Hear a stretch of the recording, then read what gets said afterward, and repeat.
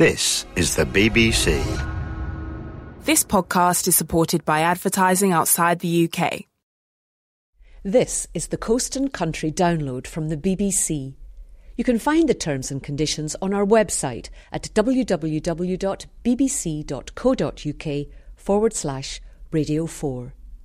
Today you can hear Open Country.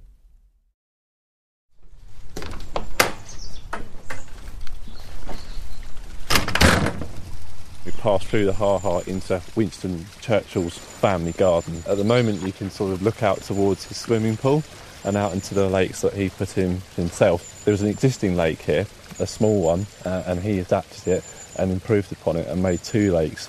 So what you're talking about is, well, everybody instantly recognises Winston Churchill, one of the greatest British leaders of the 20th century, our war leader, instantly recognisable character in his very physique. Yes. But possibly what they don't know so much about is this man had an oasis in his life. Definitely. A place that he could retreat to with his family, and that is Chartwell. And Tim Parker, you're the head gardener here at Chartwell. Superb. Really I great bet role. it is, absolutely. So what we'd love to do for this week's Open Country is to explore that side of Winston Churchill in the 50th anniversary of his death, to look at how this man had a passion for landscape. Yeah. And in this estate that he bought, he could let that passion just flow free. He loved the outdoors from an early age. He was known for collecting butterflies and pinning them to boards. He loved water, and he chose Chartwell partly because it had water here, it had potential. He was into managing water. Definitely. In fact, Chartwell... Chart is a common Kentish name for common land, and well being that there's lots of springs, so there is a well here which feeds the main Golden North Pond. What he did do, it was an amazing feat of engineering here, because it's all interlinked. So we've got 3 large fish ponds. As we walk round through the gardens here, you'll see them. The Golden North Pond as well, so where he kept his prized collection of oar fish. That then falls into a Gavin Jones cascade, which we can hear and once we approach it. And it seems to sort of appear out from underneath the trees, fall over the black rock, and then disappear. And then it's through a channel. We actually walk over a small bridge, and it falls down into the cascade, into the swimming pool. That then falls down into the top lake. That then goes into the lower lake, and then it's heaved back up the estate, past the house, back into the header pond, the top pond, and then it cycles and makes its journey all the way down. Just when we were coming past, in fact, is it there? Yes, here we go. It says black swans. Please be aware the black swans can be aggressive. Our gardeners have had a few skirmishes with them. Why did he have black swans in the first place? I think they were given to him, and then from then on he sort of decided to keep them forevermore. We have this combination between a man-made landscape and with a sweep of undulating land that rises up behind us. We're on the North Weald. Yes. And this landscape is very typical of that, the rise and the fall. Definitely. Crispin Scott from the National Trust is with us as well, and you're involved in wildlife and countryside with the Trust. And you come into this estate, and we're going to be discovering how Winston Churchill, in a way, managed and manipulated this landscape to make it as best as possible for wildlife. Yes, indeed. I think Tim would agree that in terms of country mentions, the house and the garden is not exceptional, but it's this setting in the Weald of Kent that is so good, where the green sand hits the clay. You get these fault lines where all the water arises. I think Churchill saw that and saw the unique setting and has really developed that. And I like to think he sort of, he led the fight in World War II for freedom and democracy and all that, but he was also defending the green and pleasant land, and this is a real part of that. So there's the formal garden area, which I think Tim originally came here to manage, and then you've got the much wider parkland and woodland, and I think that really appealed to Churchill. He had things like belted Galloway cattle, which are now a rare breed, grazing the parkland. During the Second World War, part of the park was ploughed up for crop production, but I think the local War Agricultural Committee had to tell Churchill it wasn't very good, didn't produce much corn, and they put it back to pasture, and it was better to produce meat than to produce grain. I'm going to go inside the magnificent house for a while. I'm going to meet Catherine Barnett. She's the House and Collections Manager. So, go in through the front door, although I'll have to take my boots off. They're absolutely clagged with mud. Catherine, hello. Hello, nice to meet you. You're unlocking the wooden door for us. I am indeed, yes. On inside.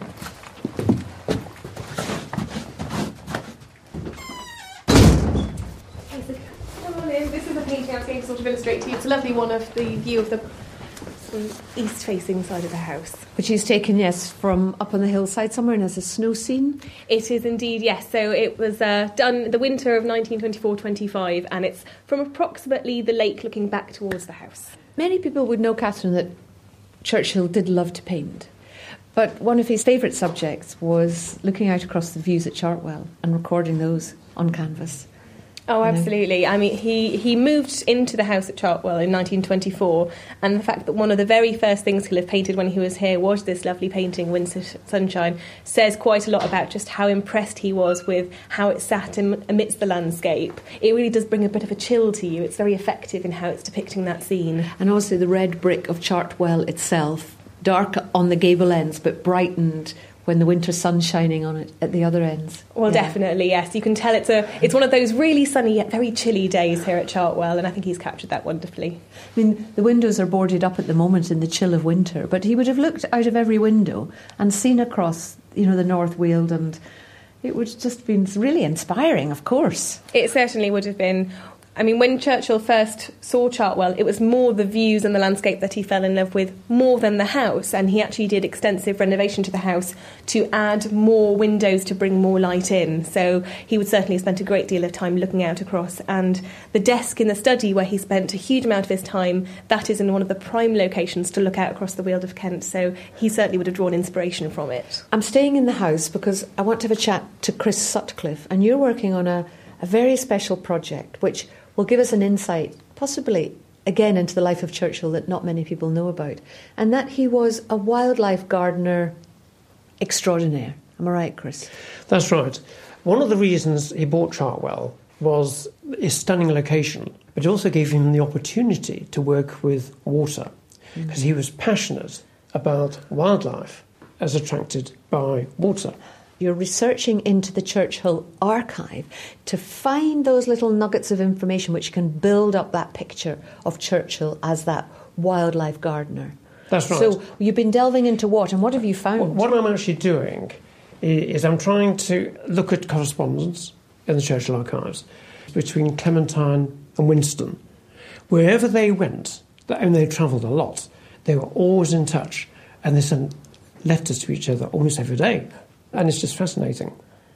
And not only that, only this morning I've discovered he was on the Queen Elizabeth in 1946, sailing to the United States. And he wrote a communication to the head gardener at the time saying he wanted phlox planted and so forth. He was giving instructions how he wanted things done while he was on the ocean waves. That's how hands-on he was. And I think the garden and nature were as important to him as the paintings we've spoken about, to his political life, to the farms he had, and to his writings, all the books and magazine articles he wrote and everything else. So everything was so important to him, and how he fitted everything into a 24-hour day, I don't know.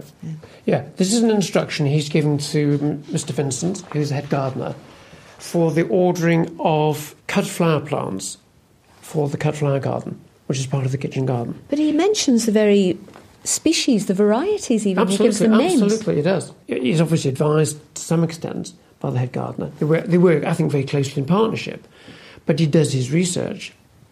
He wants to grow flax in this one. Look. He says, please order several packets. All these orders then being, passed back to the head gardener. Tim, I don't know how that makes you feel as the current head gardener, how you would have coped with that. I would be quite scared, because if there's a particular variety of plant you wanted and you couldn't find it, you'd be working day and night to find it. I mean, for such an iconic person, I think also you'd be quite proud, actually. He always wanted to know what a bird coming to the garden he didn't recognise. He'd find out about it. He made his famous statement that a tree should never, ever be cut down without growing another. Yes. He would That's never, a really important message, never, ever kill an insect. So he was a great conservationist and environmentalist, and an understanding before conservation became, the major theme that it is everywhere now. I think he was ahead of his time. I think he really, really was. Now, even though this is a dormant time for butterflies, I think we should explore them as a creature, because they were very much part of Churchill's passion for nature. And I'm with Matthew Oates, who's the butterfly specialist, and we'll come round the side of the house into a sheltered area, these very well clipped yew hedges. We're walking towards, well, it might have been a little sort of garden hut at some point. It was a game larder.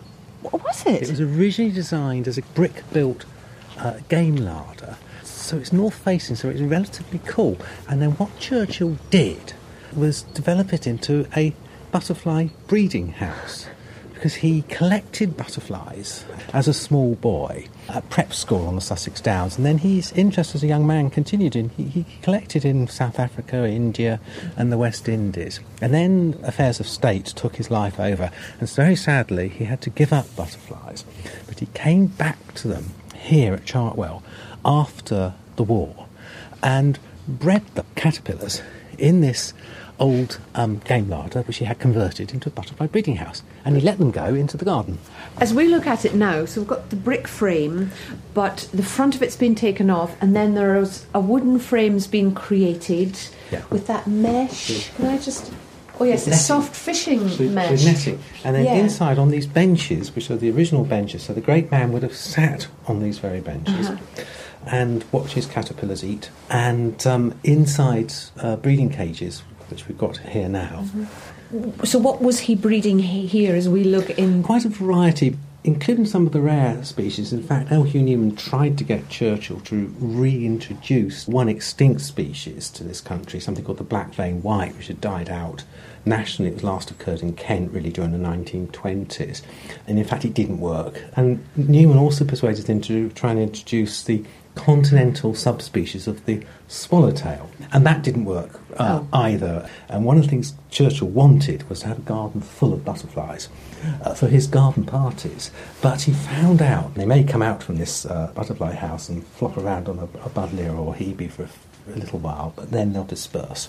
So I think he really ended up just doing the ordinary garden butterflies. So what happened here was he was a pioneer of what we now call butterfly gardening. Really? And he did wildlife gardening. You would give him that title? Yes, and if we wander down the steps and around the corner along the border, we'll see the remains of some of the original plantings. If we turn right here and skirt along this yew hedge. Because you can't really breed butterflies unless you give them the full elements of the cycle that they require. Well, there's what we call the larval food plants, what the caterpillars eat, but also what we have here are the hebes and buddleias, which the adult butterflies take nectar from, and these are the remains of Newman's advisory planting scheme.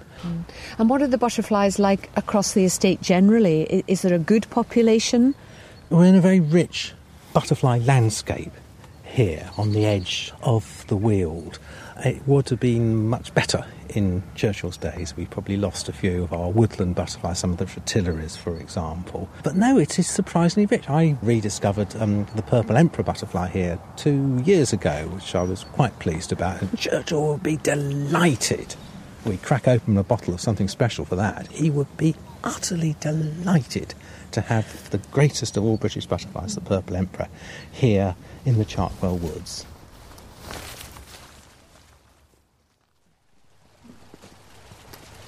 Is this the Orff pond? Yeah, there are several of them, but this is the main one. Yes, and there. So the Orff are still in the pond. Yes. There, these streaks of gold and yellow appear from underneath the vegetation. I'm with Celia Sands. You are Winston Churchill's granddaughter, and you've come to the ponds for a particular reason, because we can still see in them now the Orff fish, which he had a huge passion. They're giant-sized goldfish, really. This was a regular pilgrimage of ours. We used to always come. And I remember coming with my grandfather, and we'd cross over and he'd get the food out of the box, and he'd sit in his chair and he'd throw the food in, and he'd say, "You see, they know me." Well, when I was very little, I believed that the fish did really know him. Afterwards, I realised they knew what food was. But we loved coming here. And the family came here regularly. Did you, when you were here, were you allowed to roam across the estate and take it all in? Oh, we could do absolutely everything we liked here. Yes, it was wonderful, and we did some of the things that we shouldn't have done. My sister and I once found some big taps somewhere very close to this pond, and we couldn't think what they were for, so we just turned them. And it didn't seem to do anything, so we kept turning. Then we went away, and about an hour later we came back and we found the water level had gone right down and the fish were all thrashing around. Fortunately, my uncle came along and he was rather cross with us, but we didn't mind that because we were saved from much worse if we killed off the fish. Yes. You wouldn't have thought of him as the politician, the war leader. He was just your grandfather, really. I think after the war, the only people in the world who took Winston Churchill completely for granted were his grandchildren. And for us, he was just grandpapa. I mean, even his children were in awe of him to a degree because they'd lived through the 30s and they'd lived through the war years and they'd been living through all the amazing things that he'd been doing. You know, for us, he was just grandpapa. Mm. He relished the time spending with his grandchildren here. He absolutely loved having as many of his children and grandchildren around as possible. I think he'd had a somewhat bleak childhood, and so therefore he really enjoyed sitting around the table here at Chartwell and seeing as many members of the family there as possible, and he loved going out with us and going for walks with us. And we really enjoyed being with him, and we weren't asking him political questions or trying to take his photograph. We had very few photographs. We just liked being with him. Yeah. So could you see that this was a private place of retreat for him? He used to say a day away from Chartwell is a day wasted. Yeah. This was definitely the safe harbour that he returned to. He couldn't stay here all the time. He loved going away. He needed to travel. But this was where he always returned, and this was the place he loved the best. How important a part of the Churchill legacy do you think this more private element is, and in particular his passion for nature and what he did for wildlife on the estate? I think there are two things. I think Chartwell was a very important place, and a very important place apart from the nature, from the fact that this was where everything happened in the 30s.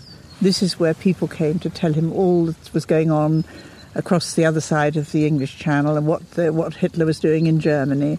And they came from the Foreign Office and told him what was going on when they shouldn't have told him. So the fact that he was here made him much more better informed than the Prime Minister or the ministers in the government. The fact that he could be here in this lovely place where he could be also take moments of peace and relaxation in the beautiful countryside. After all, he didn't buy a house, he bought a view. He bought the magnificent view over the Weald of Kent, so he certainly could get his peace here. He could get his peace here. Yeah, that's very personal. And even though it's large scale, you feel there are places where it's very intimate and private and very reflective. And you could almost see him sitting in the chair on the other side of the pond. Oh, I can see him sitting in the chair on the other side of the pond, absolutely, yes. I can certainly picture him there. And that was one of the favourite places. And we'd always have Rufus the Poodle. I think Rufus the Poodle is buried here. Rufus 1 and Rufus 2, probably. And I would go and see him having his breakfast in the morning, where there'd be Rufus the Poodle running around. His cat would be curled up beside him, and Toby the Budgerigar would be sharing the breakfast. And those were the legendary long breakfasts that he had, but also reading his papers and everything. And you would just go into the bedroom and rake around and see this menagerie. We just go in to say good morning. I mean, people seem to think that he was a sort of scary person, but he wasn't at all.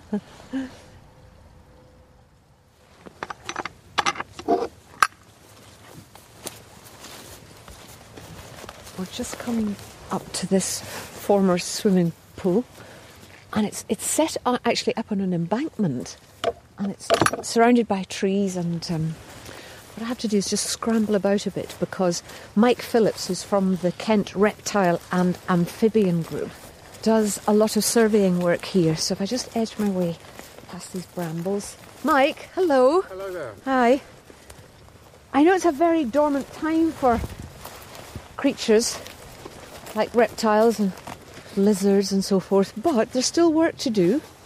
There's always work to do, although we're outside the survey season, so the chances of us seeing animals at this time of year is very remote. But what we've got in front of us here are, effectively, it's a piece of corrugated metal and a piece of roofing felt. Why are they there? The reason they're here is that reptiles are cold-blooded or ectothermic, and what that means is that they need to heat themselves up before they can go out and about and do the business of the day, whether it be hunting or breeding or whatever it is. And as a consequence, they go underneath these tins and felts because they warm up in the sun. And what would be here? All of the widespread reptile species are found at Chartwell, but because it's a damp area, there's a pool here and there are lakes all around, it's particularly well suited to grass snakes. Grass snakes eat amphibians and fish, and hence they will really flourish in the undergrowth here, and then they'll feed in the ponds there as well. Do they go into the water? They do swim. They're very good swimmers, grass snakes. And when Churchill was redesigning Chartwell, when he was doing work on the landscape, did he have these creatures in mind? The toads and the frogs and the lizards and the newts and... Well, we don't know whether he had them in mind or not, but whether it was purposeful or inadvertent, what's actually happened here is some fantastic habitat has been created. What we have in front of us is what I'd call a medium-sized pond. It's not a big lake and it's not a tiny pond, but that makes it the ideal size for great crested newts, which are one of our protected species. But it started out as a private swimming pool, but now we see it fringed with rushes and shrubs and reeds and, right down and into the water. So a great way, for creatures to get in and out now. Maybe not when Winston was splashing about in it. It's absolutely perfect now. The vegetation means that animals have got somewhere to lay their eggs, they've got places to hide if there are predators around as well. And importantly, this pond is either free of fish or doesn't have many fish, and fish act as predators to all of our amphibians except for the common toad. So no golden orf in this pond? Orf-free? We hope not. Mm-hmm. Oh, now, wait a minute. I'm not sure if we should go across here because the swans... No. We can go this way. They've come straight at us. Look at that. They raise their necks high and then they shout at us, keep away. So I think that's our warning. Well, you could go first, Tim. Thank you very much. We shouldn't be terrified by black swans. I'll go first, I don't mind. Right. Ready? The black swan run. Oh, there's something alongside us. Oh, look at the arch. Look at the way they're arching their necks and staring at us. Keep going, Tim. This is the stone embankment along the side of the pond, but we have to move quickly because they're coming with us. Quick! And to safety. Yes! Vanquished them. We made it. Timmy died in 1965. Yes. And he wanted to be buried at Chartwell. For a long, long, long time he wanted to bury here, and it's easy to see why. But eventually I think that he changed his mind and he was buried near to Blenheim at Blaydon. I don't mean to be disrespectful to Winston Churchill, for he was a great political leader, a leader during, the nation's most troubled times. He was a magnificent character, but you only need to be at Chartwell for a short space of time. You almost forget about that, and you think about the man who really cared about landscape, countryside. He cared to build an environment in which wildlife would thrive. And maybe in this year, when the 50th anniversary of his death is celebrated, it will all be about the great Churchill and the politics. But I think you'll be missing an important part of the man if you didn't also know what happened here at Chartwell.